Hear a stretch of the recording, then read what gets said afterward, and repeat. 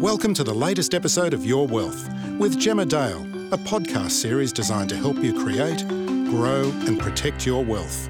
Hi and welcome to this episode of Your Wealth. I'm Gemma Dale, NABTrade's Director of SMSF and Investor Behaviour. Well, the market's moving a bit at the moment. The S&P 500 in the US was up nearly 6% last week. That's an extraordinary rise if you're not familiar with sort of how the market moves day to day. That's incredible, right? Nearly 6% is extraordinary. That's not far off what you would expect for a year if you have an average year. ASX 200 went the other way, fell below 7,000 points a couple of weeks back. It's retesting that mark. Some favourite stocks, if you're into ResMed or CSL, they've been absolutely pummeled. It's quite an interesting time. And when we see this sort of movement in the market, rather than that sort of sideways action we saw for quite a while, it's when investors start thinking about acting on their plans, or if they don't have a plan, think maybe they should get one. And we're starting to see volumes really rising at the moment, indicating that people are doing something. But it's always a bit of a disorientating time. So today I'm joined by Scott Phillips from the Motley Fool. He is known to almost all of you, and he's by far our most popular guest. Every time people love hearing from him. He has the most extraordinary way of helping us understand what's going on and what we can do about it, right? How to set yourself up, regardless of what the next few weeks and months have in store. Scott, thanks so much for joining us. Oh, Gemma, you're very welcome. That's very kind of you too. My mother is obviously getting her friends to listen, and I appreciate her doing that. So if that's helping the podcast, then that's wonderful, mate. Thank you for having me. Look, if it makes you feel any better, my mum would never listen to this. So, so I can say all sorts of things. That's always helpful. Mum, yeah. Nor would my father, no one. Yeah, no family, which is best. Not my husband or my kids either, actually. I feel your pain. Yeah, well, it's probably best, actually, let's be honest. So let's talk markets. And I will say this up front. So anyone who doesn't follow Scott, I'm talking about X, Twitter. I call it Twitter. I'm going to keep it Twitter. Yeah. It's just easier to understand than X. And maybe the other social media. I don't know what else you're on. But Scott's one of the very few people where I'm like, a very good reason to follow you, right? You comment very thoughtfully. You manage a large audience. I imagine you have a lot of followers and people do respond to what you could post, and you manage that audience extremely well, and that you respond thoughtfully. You're never argumentative. It's really great just seeing what you have to say. And the market has rebounded in the US, certainly after a sell-off. Seen a little bit of a sell-off here and a little bit of a rebound, not to the same extent. And as a very, very well-known stock picker, one would imagine that this is the time that you're really, really wanting to pick the eyes out of your timing. And yet you put a comment on social media saying, this is not the time to try to time the market. Made me laugh. And I'm sure plenty of other people had some thoughts about that. Can you explain your logic?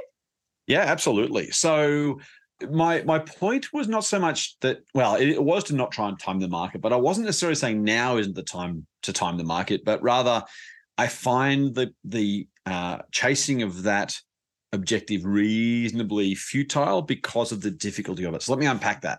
I'm never the smartest person in any room, right? And so I fall back on what things can I do reliably and regularly over a long period of time to give myself the best chance of investment success.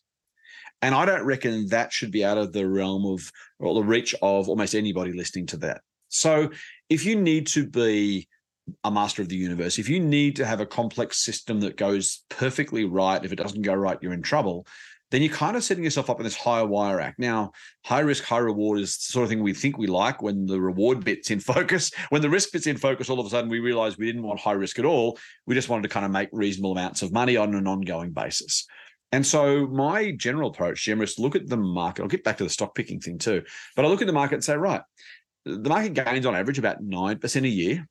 It goes up about every 2 years out of 3. And I can kind of just harness that for my own good without having to do anything else. And so I'm a stock picker, but let's start with ETFs. If I could get, and we don't know what the future will hold, of course, insert the usual disclaimers about the future not looking like the past and all that kind of stuff. But if I look at any of the long-term history of the stock market and say, at what point was it smart to bet against that? At what point was it smart to try and believe that, the future will be different to the past? Thus far, the answer has been never. And so I start in my own investing, and certainly with people who members of our investing services or are following me on Twitter or Facebook, I still call it Twitter too, is to say, right, you want to lock in the market return, and then if you can get a bit more than that, go for it. And that's honestly as long as you're a long-term investor, as long as you stay the course, and there's a lot of assumptions there, but assuming that's true, then that's where you want to start. And so my point was, you're right, the S&P was up 6%, the ASX was up 3.1% last week. No one rang a bell on Monday morning and said, guys, you got to get in because equivalent to 1/3 of a yearly gain is going to happen in the next 5 trading sessions. If you weren't there, if you weren't invested, if you were waiting for something mythically to happen to somehow tell you it was right to invest or some sort of trading system, you simply missed out on a gain which you got by doing literally nothing, just by being invested. And so that's my starting point, is trying to time the market means choosing when to be in and out. I have people, and even when I posted that tweet, it was, oh yeah, but this is just it's a rally in part of a longer bull market, bear market. Or when I've done this before, I think I did it in maybe September. Someone said, oh, Monday, when Monday comes, this is going to happen, that's going to happen. And sometimes it does, and sometimes it doesn't. But trying to be too clever by half, I think, is a dangerous investing strategy, when for most of us, saving regularly, investing prudently, and staying long term is about as complex as it needs to be. Now, we'll add some stock picking on top of that for sure, but timing the market or timing my investing is not what I do. I try and find companies I like at prices I like. That's different to saying I'm going to try and time the market, work out when to enter and exit, trying to maximize my wealth that way. That's a really cool place to start, because I think for many investors, and I've been asked about this a few times actually in the press, what's happened to all the retail investors? Where did they go? Because volumes have fallen dramatically. I'm like, they haven't gone anywhere, to be frank. They're still sitting on what they have. They're certainly not selling and going to cash. They're still invested by and large. They have more cash sitting there waiting to go. And that's quite interesting. And so that probably is coming more to your point, though, that if you're building up that cash balance, you need to think about what you might like to do with that. And obviously it makes everyone very anxious, the entry point, right? That's the bit that you worry about. You worry about your exit points as well. Once you've got in, a lot of people are really happy to let it run. And that seems to be what we're seeing from investors at the moment. I do want to talk quickly about the sell-off, and another comment about timing that I love, and it's done the rounds a little bit, a fantastic kind of snapshot from Bloomberg Opinion, which said there was 100% consensus that the US economy would be in recession within a year from the beginning of October last year. Funny that. And technically or otherwise, technically the US economy is not in a recession 13 months later. And I love that. 100% consensus. We're definitely going to be in a recession within 12 months. 100% of people were wrong on that one, apparently, according to the data. But let's talk about the sell-off, because it's always interesting and it does tend to get people interested, right? As maybe now's the time to do things a little bit cheaper than they used to be. Is it just about rates and the chance of a recession? Is that what's prompting this? I think largely, mate. Yeah. And, it's funny. As much I'm going to talk about both sides of my mouth. I'm also excited and trying to get people to invest now. If you haven't yet, as much as I would say be invested regularly, I'm almost always 100% invested. I don't hold much cash, if any.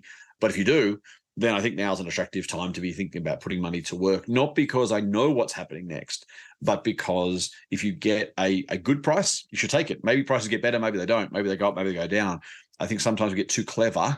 If someone offers you, $1 for 80 cents, you don't hang around saying, maybe it goes to 70, maybe I should wait.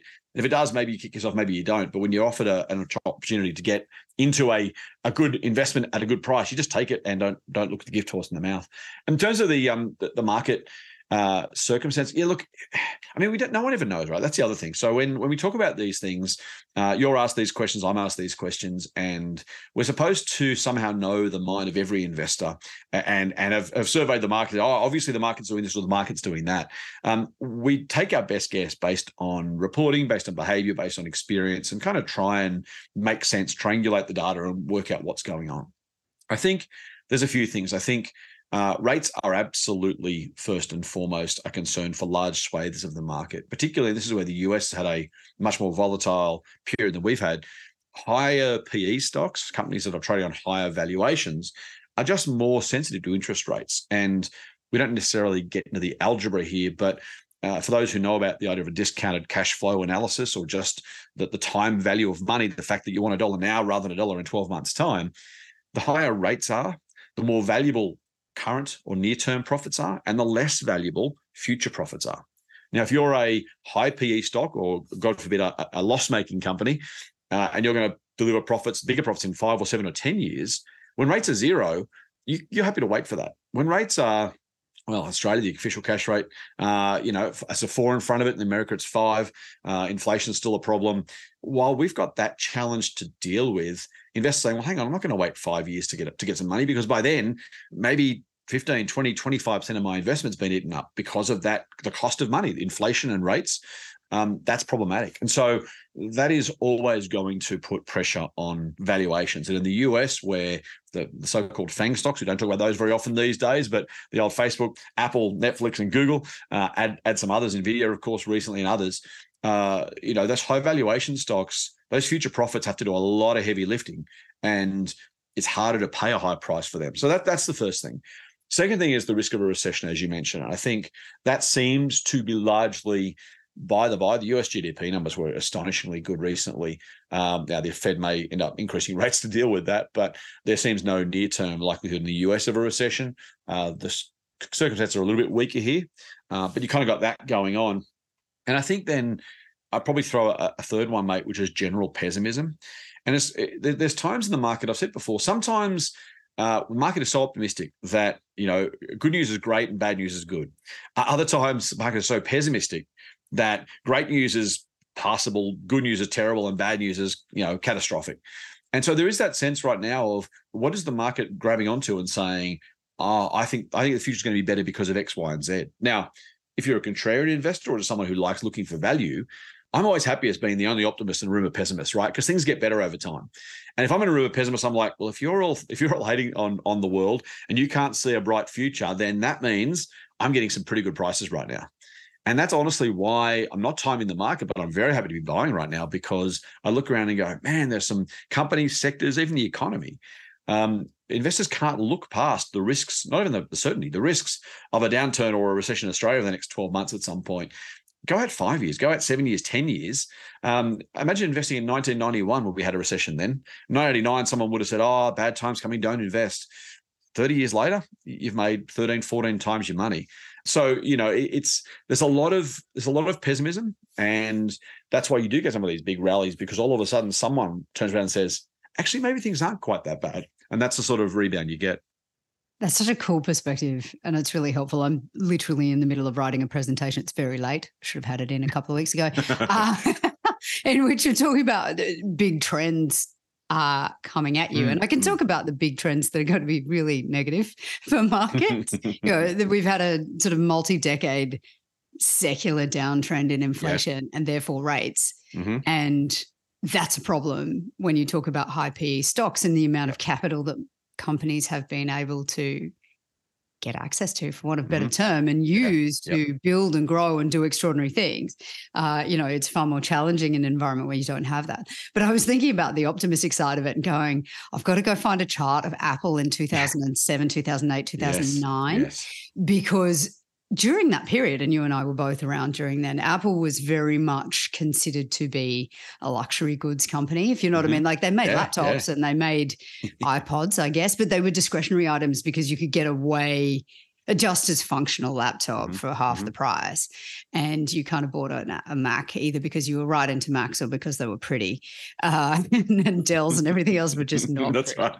Right. So ugly. That was quite... It was quite an interesting time, and they threw a ton of R&D at the iPad at the time, huge amounts of cash. And, the share price got absolutely hammered, and then, this wouldn't have been the worst time to buy it. It would have been very nice time to buy, Fascinating when you think about, how negative the story was at that time and then how things have turned around. So I love that view, and I'm making my notes here, but, being the optimist in a room full of pessimists is not a bad thing. And I should say also, most of our investors on NabTrade are pretty much across the idea that you want to buy things when they're a bit cheaper, right? The idea that retail investors time the market completely wrong has been absolutely dispelled, certainly based on our customer base, right? They were buying the COVID lows like nobody's business. There were 4 times more buys than sells during the lows of COVID. So good. So good. And the sells were mostly to rotate into something else. Like very little of it went to cash. People were so wildly enthusiastic about the prospect of a massive sell-off. And obviously we were all pretty happy that it bounced back so quickly, but it bounced back so quickly because everyone was buying. And at the moment they're sort of a bit more reluctant, but they like the idea of things coming off a little bit or a little bit more. Does that sit well with you? You've made the point that buying something at 20% off, do you really want to wait for an extra 5 or 10? There's a great Pascal quote that I think it's Pascal. All of man's problems stem from his inability to sit in a room quietly alone. And I think I've always liked that because it talks about our bias to action. Now, I like a bias to action when people are investing for the long term, when they're taking into decisions, as you say, buying with their ears pinned back in COVID. I mean, those things are really important. I think, though, we can misunderstand the game or the rules of the game of investing. And I think that's largely kind of just a biological reality and throwing a bit of hubris there and maybe a bit of, I don't know what. But I'm really, really, really strong on that point and the question you raised, because if we had a crystal ball, of course I would wait till the price went lower to buy. No one in their right mind buys at a price that's too high. The thing is that while you wait at 80 for the price to go to 70 and it goes to 85, you then say, oh, I've missed out. And then it goes to 90, and then it goes to 100, then it goes to 150. And then like Apple, 16 years later, it's up multiples and you think, you know what? I really should have been buying. Warren Buffett makes a great point. I did the numbers years ago. I don't know what the numbers are now. It's probably, the analysis study was probably 5 or 6 years ago. It's not that complicated, but basically Buffett was going to buy Walmart shares, and he and the seller disagreed. And it's so long ago. Many of your listeners probably don't realize in the US, shares used to be priced in fractions rather than cents. And so it was something like Buffett missed out by like an eighth of a dollar. He wanted a price. The seller wanted a higher price. Buffett said no because he didn't get his price. And that cost Berkshire Hathaway $8 billion. Now, Buffett's dealing with larger amounts of money than I am, maybe not you, Gemma, but certainly not the same as the money I'm dealing in. And so, the numbers are obviously larger because he's dealing with a larger capital base. But just that idea of trying to be too clever by half, I think, again, if you could do it regularly and reliably, of course you would. If I could do it, I would do it. If I knew I could wait to 75 cents rather than 80, of course I'd wait. But sometimes it literally is the gift horse in the mouth thing. I think if you can do really well just buying an index, and you can do even better than that buying either index or companies when they're cheap, and you want to quibble over maybe I can get it cheaper, I kind of think people are missing the big picture. And I don't mean that overly critically. If some of your listeners are thinking, hang on, back off Phillips, like that's what I'm trying to do. Good luck to you and go for it. In my opinion, mate, when you're offered a really, really good deal, you just take it and say thank you. Yes, you kick yourself if it falls, but the reality is, as I said, if you can harness the market's return, you're going to do very well. If you can get a bit better than that, you're going to do extraordinarily well because compounding works so well over long periods of time. I just really think people kind of cool their jets a little bit about trying to get to the nth degree.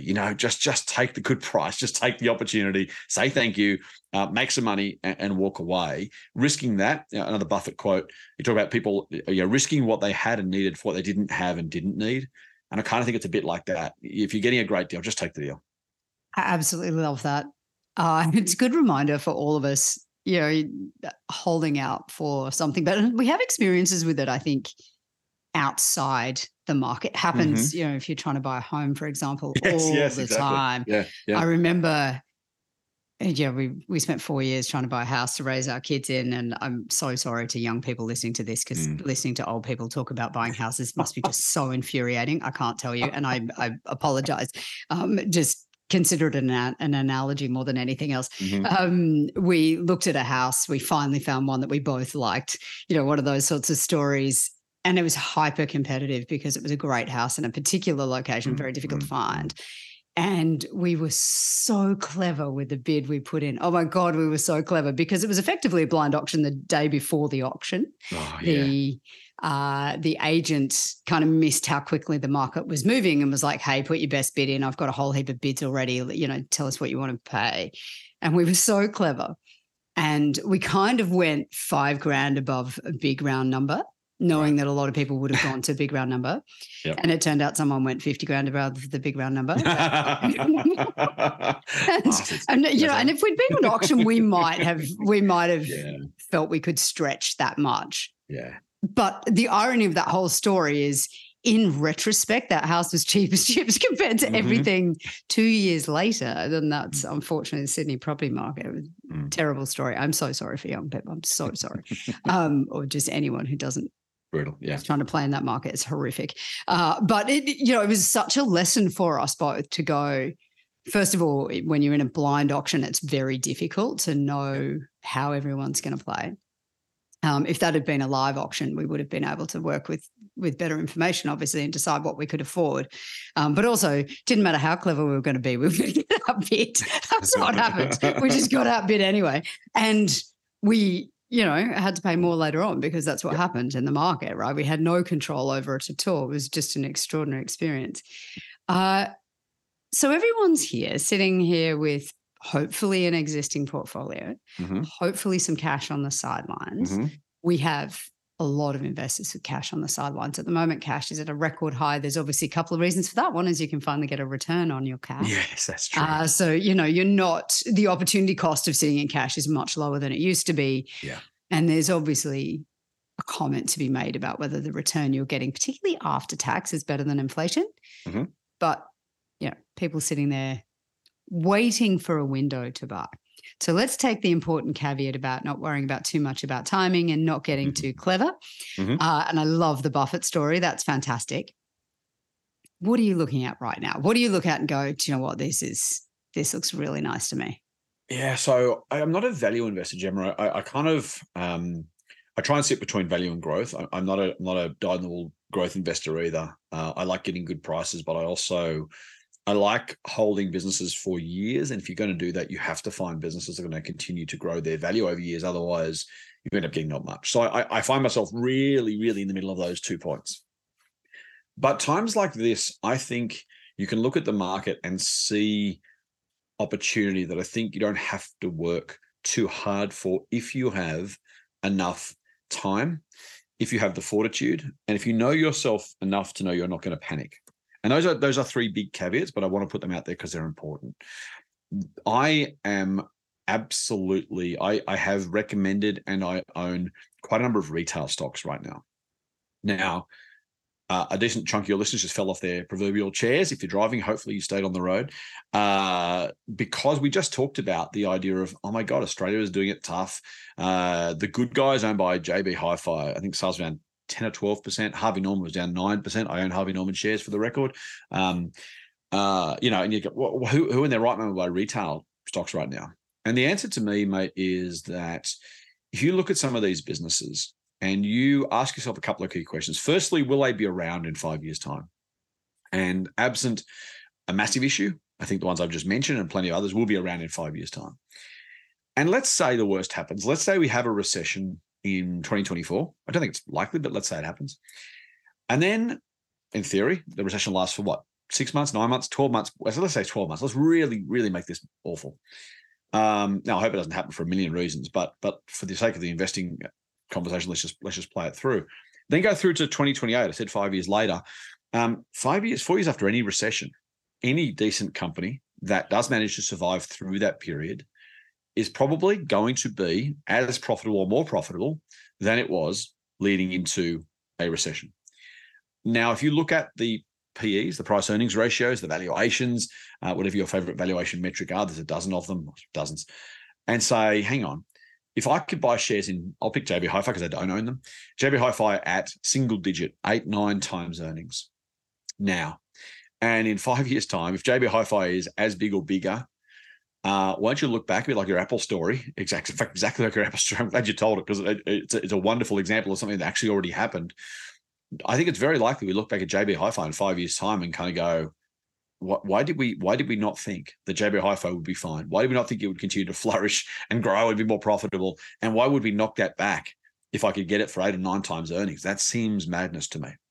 And so I think that's where the opportunity is, one of the opportunities anyways in retail writ large. Now, so a couple of things. Make sure the retailer you're thinking about buying will actually make it through, both sales-wise, that you don't have to worry about sales dip, but make sure they don't have too much debt, make sure they are going to get through the other side.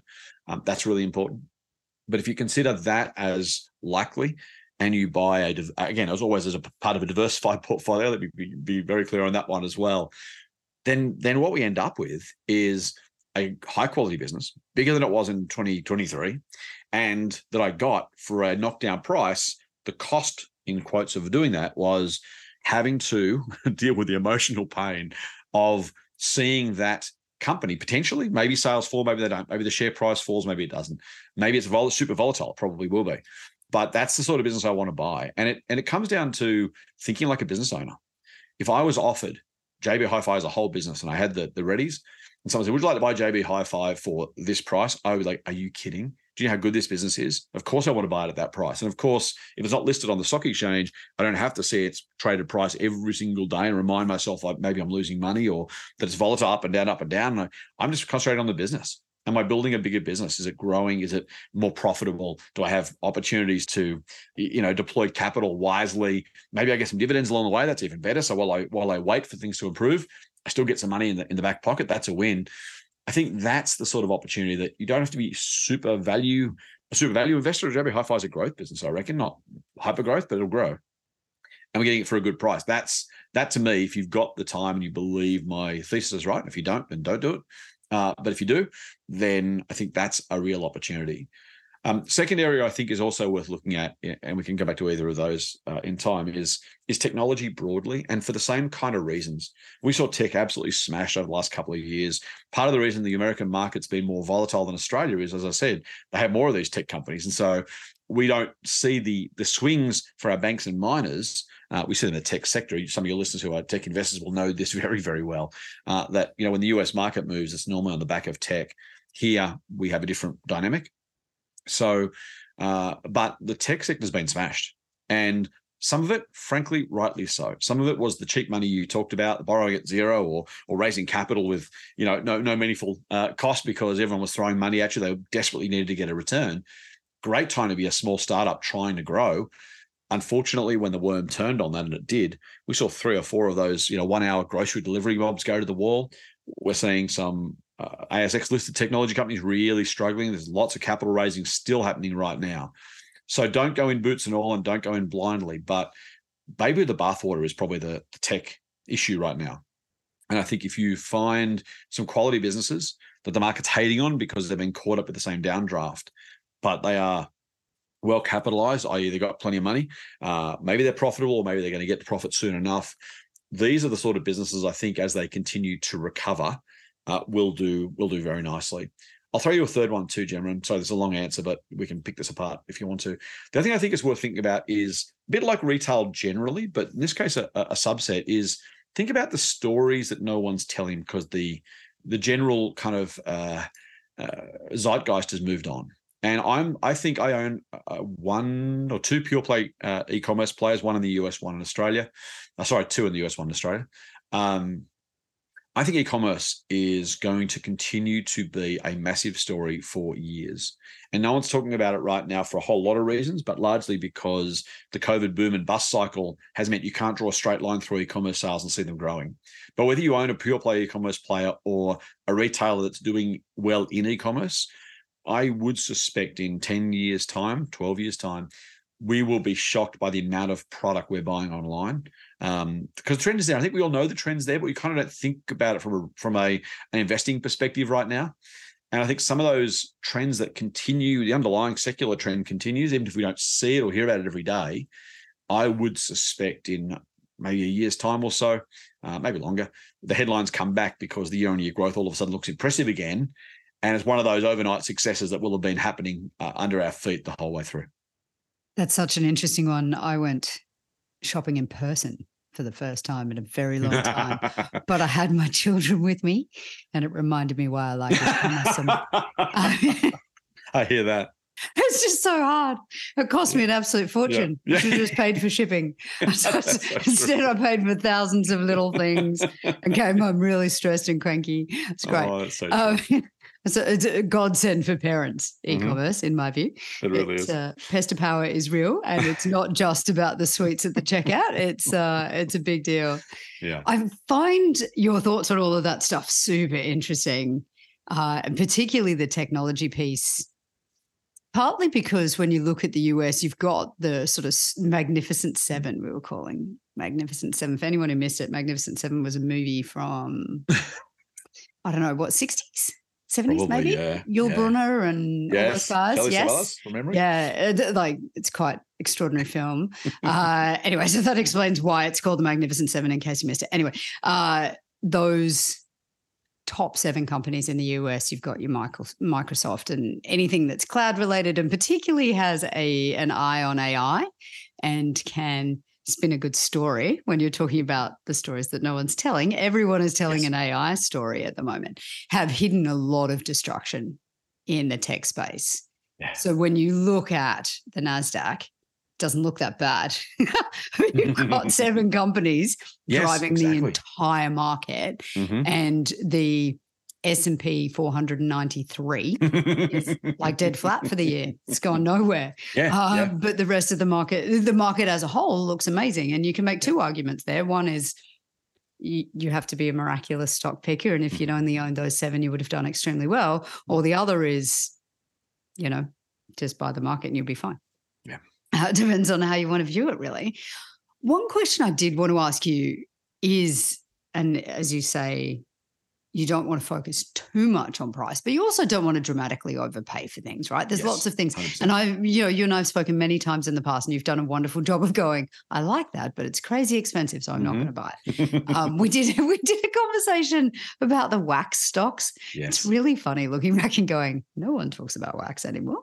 No. That's not a thing that we discussed. That was when we had a brief period of trying to elevate our tech sector to be something similar to the US. Didn't quite get there, but we gave it a go.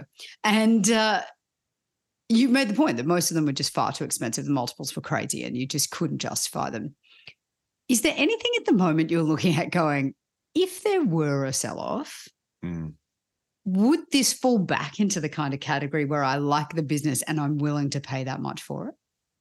Yeah. So so just quickly anecdote for fun, and apologies to anyone who owns them.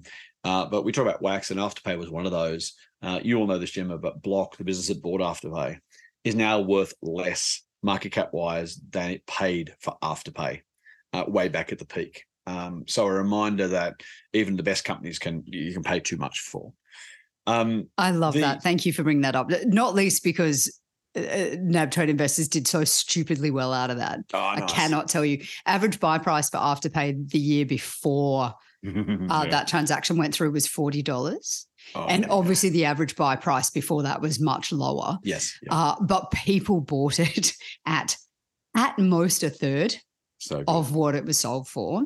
Now, you don't get a lot of those windows in your life, but goodness, they're nice when they come along. Right. And the vast majority of people took the cash. That's great. That was absolutely the deal, was taking the money, because if you took the shares, then it was beautiful. Yeah. And look, I know what the future will be, obviously. So we don't necessarily, anything could happen from here. I'm always mindful that whenever you talk about stocks, you take 2 data points, right? The then and the now, and then there are journeys on the way through, and then frankly what happens from here. Again, back to your Apple story, right? We could have been talking about how terrible Apple was in 2007 and 8, and how far the share price had fallen, and all that kind of stuff. And of course, the fullness of time showed a very, very different story.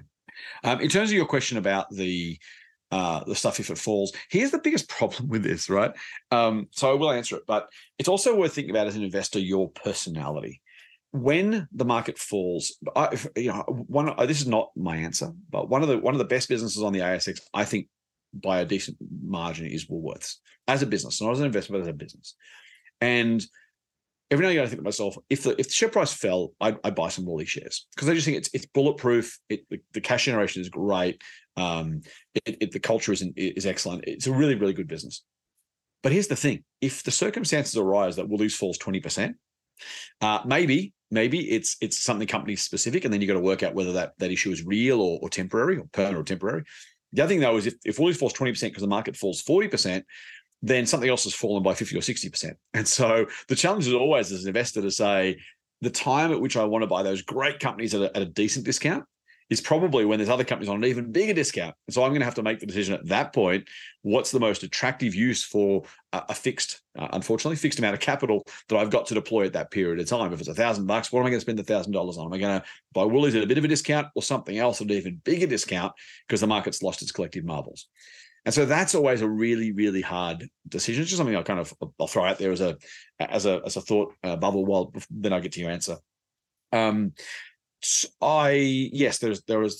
are a lot of companies I think are great businesses. I think CSL and ResMed are two right now that I think are fascinating opportunities. And my speculation is that the market has gone way carried away with the Ozempic, the weight loss drug risk. It's not zero. It's absolutely real. There are always risks with every single investment. I'm not saying it can't happen or won't happen, but I think when you lop off the sort of proportions of share price that have fallen for those two companies because of the possible risk of one super early drug that may or may not have a meaningful impact on the business. When you're pricing in all the bad news and none of the fact that mightn't be that bad, if I could have that trade over and over again, I'd take it every time, because I'll be wrong sometimes, I'll be right far more often. I think the money to be made is far larger. Speaking of medical technology, I'll stay with Cochlear too. Really, really good business. Literally people having that thing implanted in their heads. The long-term potential of that, obviously great for those patients, by the way. I don't want to gloss over that. But you got a customer for life. And think about the growing affluence around the world, the increasing diagnosis of those sort of things, particularly in the developing world and others. The access to those sort of treatments is only going to continue to grow, and those customers are going to stay for life. So they are three really, really great businesses that I think are fascinating and certainly worth keeping on the radar. While we're staying in medtech, Nanosonics is another one. The business has really done a very nice job of growing its market size and penetration. That will continue, I think, to be a long-term winner as a business. Again, the price is not cheap, so if you're going to buy the shares, be mindful of that. But at a significant drop, you'd absolutely go and gobble up some of those. I think that's a really, really interesting place to be looking. So that's they're probably kind of at the quality end of the spectrum. The sort of companies I think are really, really worth jumping into. Lovisa is probably in the retail space. I mentioned retail. Lovisa has not been whacked anywhere near as hard. The international expansion opportunity for Lovisa is huge and risky. So, and both those things are true at the same time. It's also pretty volatile. If you are wanting to put something on your watch list that maybe doesn't have the same, JB and Harvey Norman are beaten down, desperately trying to get through the sort of economic circumstance. Lovisa is still growing from strength to strength because they're in that expansion phase. I think that's a really, really interesting business, and I think it's got plenty of opportunity if it can fulfill that opportunity. If it's okay, Gemma, take a really quick tangent from this point, because I think one thing I wanted to mention is you mentioned Apple in 2007. I did some work years ago now looking at Apple specifically, but also Flexi Group, the business that now is Hum and has done terribly since. But back in that period of time, those two businesses grew during the GFC, during what was not quite a recession in Australia, but a really tough economic time. And you think, well, hang on, we had one negative quarter of economic growth. The other one was barely positive. Things were bumping along the bottom. How did Flexi Group grow if it's lending for consumer products? And the answer actually was that it was growing market share. It was a growing category, and it was growing market share in that category as the disruptor, as the new player. So if you think about the economy that we're going to be going into and through, as much as I've highlighted a couple of big dominant retailers, if you can find growing businesses that are growing, in a secular way, but not relying on the secular economy to grow, but simply growing their market share, growing their business. Think about Nanosonics or Audinate is another one with their Dante audiovisual technology. They are growing in a market that will continue to. The market itself may not grow rapidly, just as consumer electronics and homewares didn't grow rapidly in 2007-8. But Flexi Group grew. Why? Because it was providing a new service, and it had a small market share, and it was going to grow into be a larger company. Apple, similarly, while it wasn't growing market share per se, although it was doing that, it was in a segment, phones literally, but effectively small computers that had the access to the world's information plus video calling and everything else. When you've got a growth sector, a growth story, that is not reliant on economic growth, but is growing despite or independent of that, that's another way to think about how to invest or how to add to your portfolio at a time when the market is not necessarily cooperating, the economy is not cooperating. And again, I don't mean any growth company is worth buying or any small company is worth buying, but just a couple of examples of where you can look at companies that exist and are doing really good things and say, well, hang on, if they're going to be meaningfully bigger in 5 years' time, and they're probably going to keep growing, even at a slightly reduced rate during any sort of economic downturn, because they are gaining market share or they are disrupting an industry, that can still be a really profitable way to go. Just remember, as you've already pointed out, doesn't mean the share price will necessarily respond directly. But if you find a business that's growing, when the market does come around, you'll own a much more valuable piece of investment portfolio. Those shares will be worth more in the fullness of time because of that dynamic that's actually happening, not exactly under the water, but certainly despite the broader volatility in the stock market itself. I love that. I love you went to the medical/med tech space, because it's certainly one that we seem to be seeing a lot of attention given to, not necessarily huge amounts of buying, but people really going, oh, I really wanted to buy this for a while. Maybe now's the time. And also your point that you're trying to find something that's going to grow regardless of what's going on in the macro environment. And there are companies that do it so well.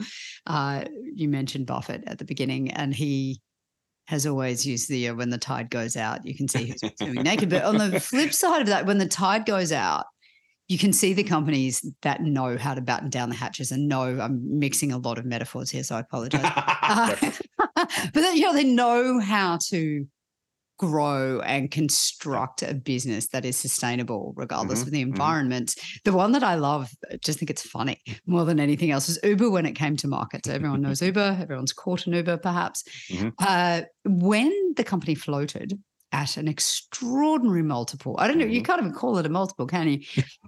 They openly said in the prospectus that the company may never turn a profit.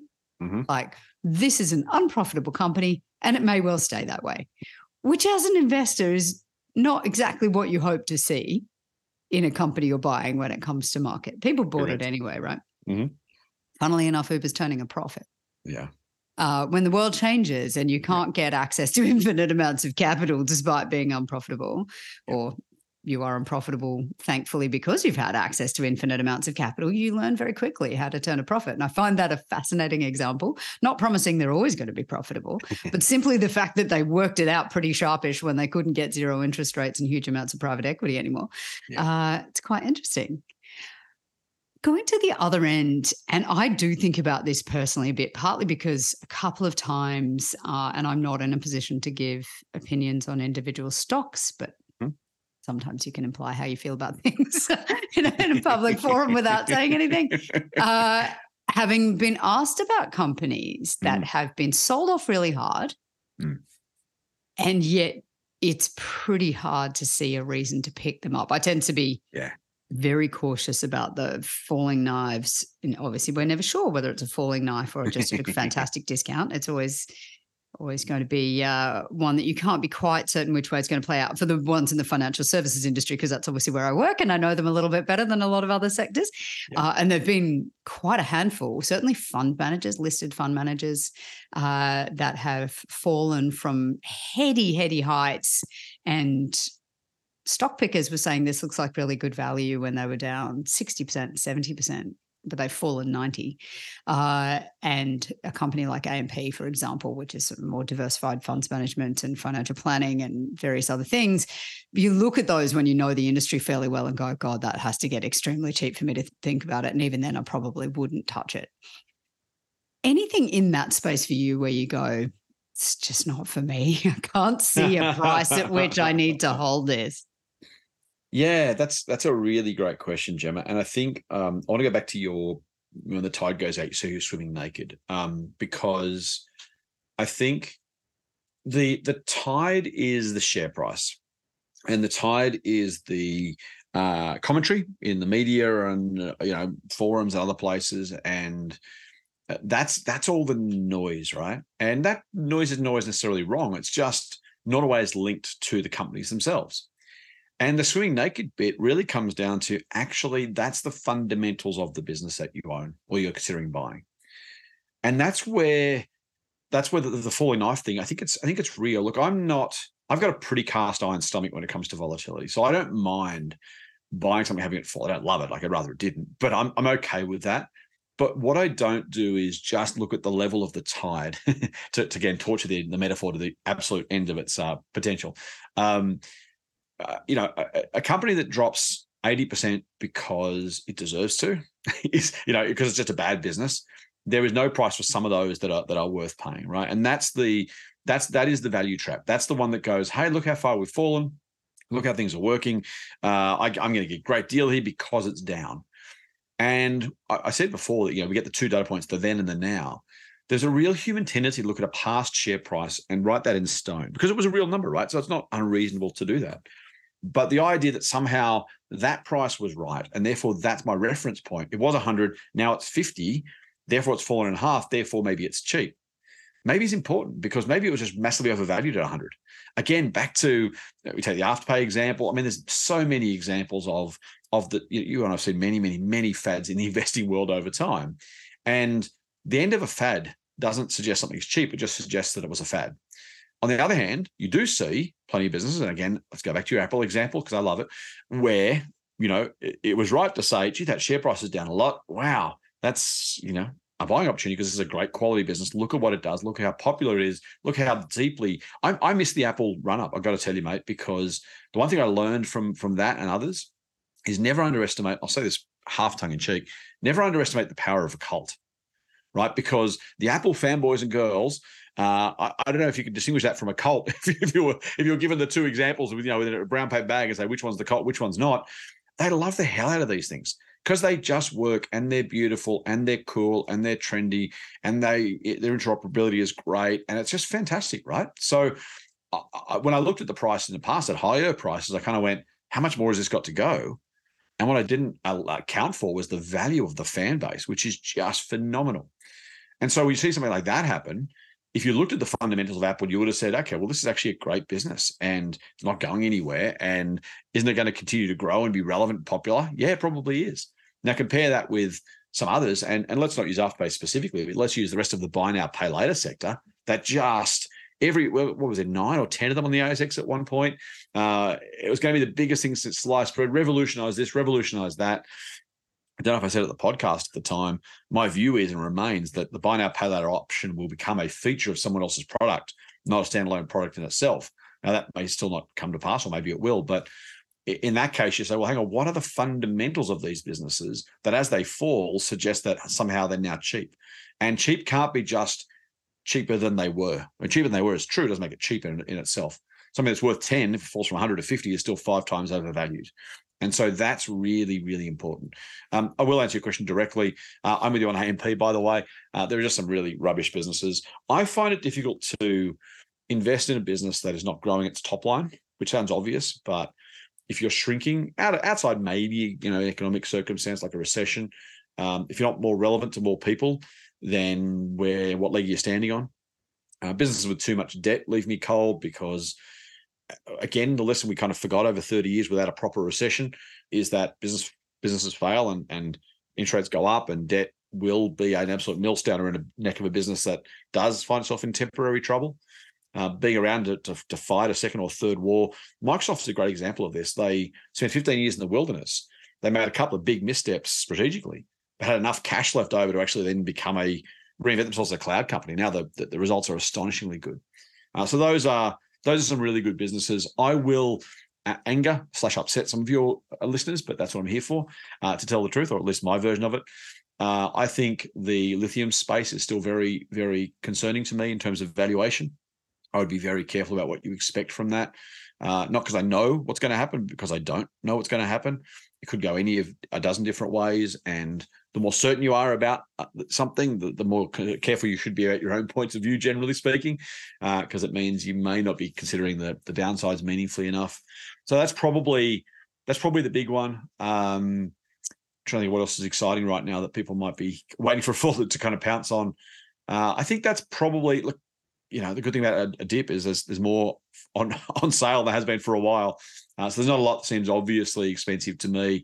Be a little bit careful about, here's one just as a slight aside, but to answer your question. be careful about companies with resetting debt. We know that fixed rate mortgages have become variable and people are paying a lot more on those. A lot of companies have signed on to 2, 3, 5-year debt that'll roll over at some point in the next 2 or 3 years. And when it does, will attract a meaningfully higher interest rate.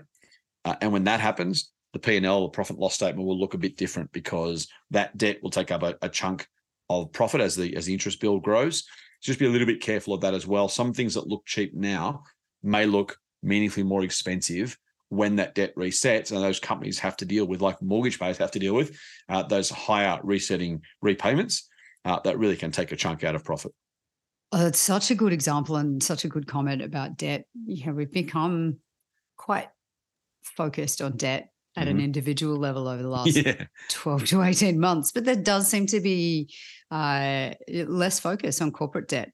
And you and I will both remember this, and others may not be familiar with it. And I'm sorry if we sound like old people, but it is so true. I think about all the people who used to say this stuff when I was young in markets. I'd be like, oh my God, please. But it's kind of useful to look at the lessons of the past. There was for a really long time the expression lazy balance sheet. Yes. Which just basically meant you had a lot of cash and you had not borrowed to leverage up your business. Lazy balance sheet, very, a highly critical term, right? The assumption was that businesses should be leveraging to grow as much as possible. Haven't heard that expression for a while, which is what happens when rates rise, right? But we were both around during the GFC and watched companies absolutely go to the wall. It was the property trusts mostly go to the wall because they didn't realize just how expensive it was going to be to refinance their debt, and they were not prepared for what came. Yep. Yeah, that's a really good point. I think, speaking of being old, mate, and sounding old, it's kind of one, everyone wants to take risk. I work with some people who aren't in the investing team at the Motley Fool, and I'm not going to name them because I love them, but who have kind of said to me kind of quietly side of desk, I kind of thought I wanted to be this high growth investor, and I kind of bought these things because everything was going well. And all of a sudden I've realized I don't have the risk tolerance I thought I had. And I think that's at a corporate level, at a debt level, it really, the other thing is you also know that the top is near in the market when people are saying that Warren Buffett's lost it. That whole idea of like, oh, poor old-fashioned Warren, he doesn't get it anymore. He doesn't really know what's going on. It happened in 1999. It happened during the GFC. The kind of the sensible, boring, but really profitable investing strategies don't tend to change. The application of them absolutely changes because new sectors are born, new companies are born. You have to adapt them. But that idea of, as you say, mate, having enough cash on the sidelines to kind of actually pay the bills, where, it's a lazy balance sheet 9 years out of 10, but that 10th year, you don't go broke. We talk about survivorship bias a lot in companies or in fund management and all that kind of stuff. But it's a massively underrated part of wealth creation, is not having to go back to zero. If you can survive and potentially even thrive. I mean, I mentioned Harvey Norman. It made its name during the 90s recession, basically because it was the only one left standing. And so it gobbled up, even the early 80s too, it just kind of gobbled up competitors, either buying them out or just simply, when they went broke, taking their market share just because it was still around.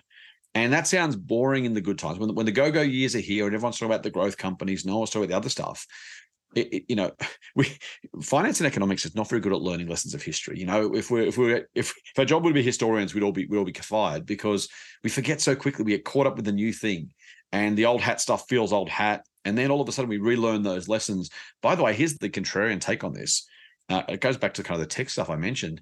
Get ready for the next leg of growth. We don't risk the balance sheet, obviously. Don't do anything stupid personally in your portfolio. But we will find over the next year or two, everyone is a new Buffett acolyte, and everyone wants to have enough cash, and they should. But also, while they're spending that time looking in the rearview mirror on this one, the next growth leg will start, and people will wait until that's definitely there to jump in, and then around and around we'll go. So just keep very well aware of, yes, the basic fundamentals, the boring, what called the hygiene factors they used to call them. Just do the simple things right, because that's necessary. That's a ticket to the dance stuff. But also don't get so caught up with that, miss the opportunity when growth returns, and it will, because it does. Don't miss the opportunity to take advantage of that. Don't be in cash personally, in my view, for too long, waiting for the good times to come. Don't, be prudent, but don't be so conservative that you miss the recovery because, as I said, the market goes up about 9% a year on average. You don't stay on the sidelines. Don't miss those things when they come, because that's where the money will be made by those who are prepared, literally financially prepared, i.e. have the cash, have the facility, be ready, but also mentally and emotionally prepared to take the next part of the journey. I absolutely love that. And I think we all have a bit of a view that things are going to get a little bit more challenging. Certainly anyone who listened to my conversation with Alan Oster, that's NAB's view. But we turn a corner, and businesses, if you're a business owner, you know this, right? That when things get really difficult, if you're cashed up, that's your best time. That's your opportunity to take the market share, to take out your competitors, to do incredible things. And as an investor, we hope very much that you're taking the same view. Scott, as I said at the beginning, you're a great follow in social media, and you write prolifically and you put a lot of stuff out in the world. Where do people go to find out more about you and the Motley Fool? Thank you, Jemmy. You're very kind. I am on Twitter mostly because it's kind of, you get to do these little short things. TMF Scott P is my handle there. On the same in Instagram and Threads for those who are in those platforms. I'm on Facebook at Scott Phillips Money. I would just say very quickly, people know this, but just be careful of imitators. I've had my account spoofed a dozen times and people just changing one character or one letter. So if you're going to look for it, make sure you type that in. It's the old Koshy thing. People take their accounts and try and make them up. TMF Scott P or Scott Phillips Money. Fool.com.au is the company website. You can sign up to our Take Stock newsletter, which is where I do write a lot of my stuff. Fair warning, there's a whole lot of marketing that comes with that, so I don't want anyone to be misled. It's not just a newsletter. You join the marketing mailing list at the same time, and you've probably seen some Motley Fool marketing in your time, I would assume, if you're listening to this. So fair warning on that one. But lots of stuff for free elsewhere. That's free, obviously, as well, but it comes with that marketing. But yeah, mate, and obviously on your wonderful podcast as well. It is always so wonderful to have you, Scott Phillips from the Motley Fool. Thank you so much for joining us today. Thanks for having me, Gemma. It's been awesome. Thank you so much for listening also. As always, we love hearing from you. We love the feedback that you give us, the questions, the topics you'd like to hear about, the people you'd like to hear from. We know Scott's always super popular, but anything else that is on your mind, we do read it. Please just email us at yourwealth@nab.com.au, and I look forward to talking to you again soon. I'm Gemma Dale. Thanks for listening. Thanks for listening to Your Wealth with Gemma Dale. To stay up to date, please subscribe to this podcast series or email us at yourwealth@nab.com.au. Please note that any advice provided in this podcast has been prepared without taking into account your objectives, financial circumstances, or needs. Before acting, you should consider the appropriateness of the information. To find out more, please visit nab.com.au.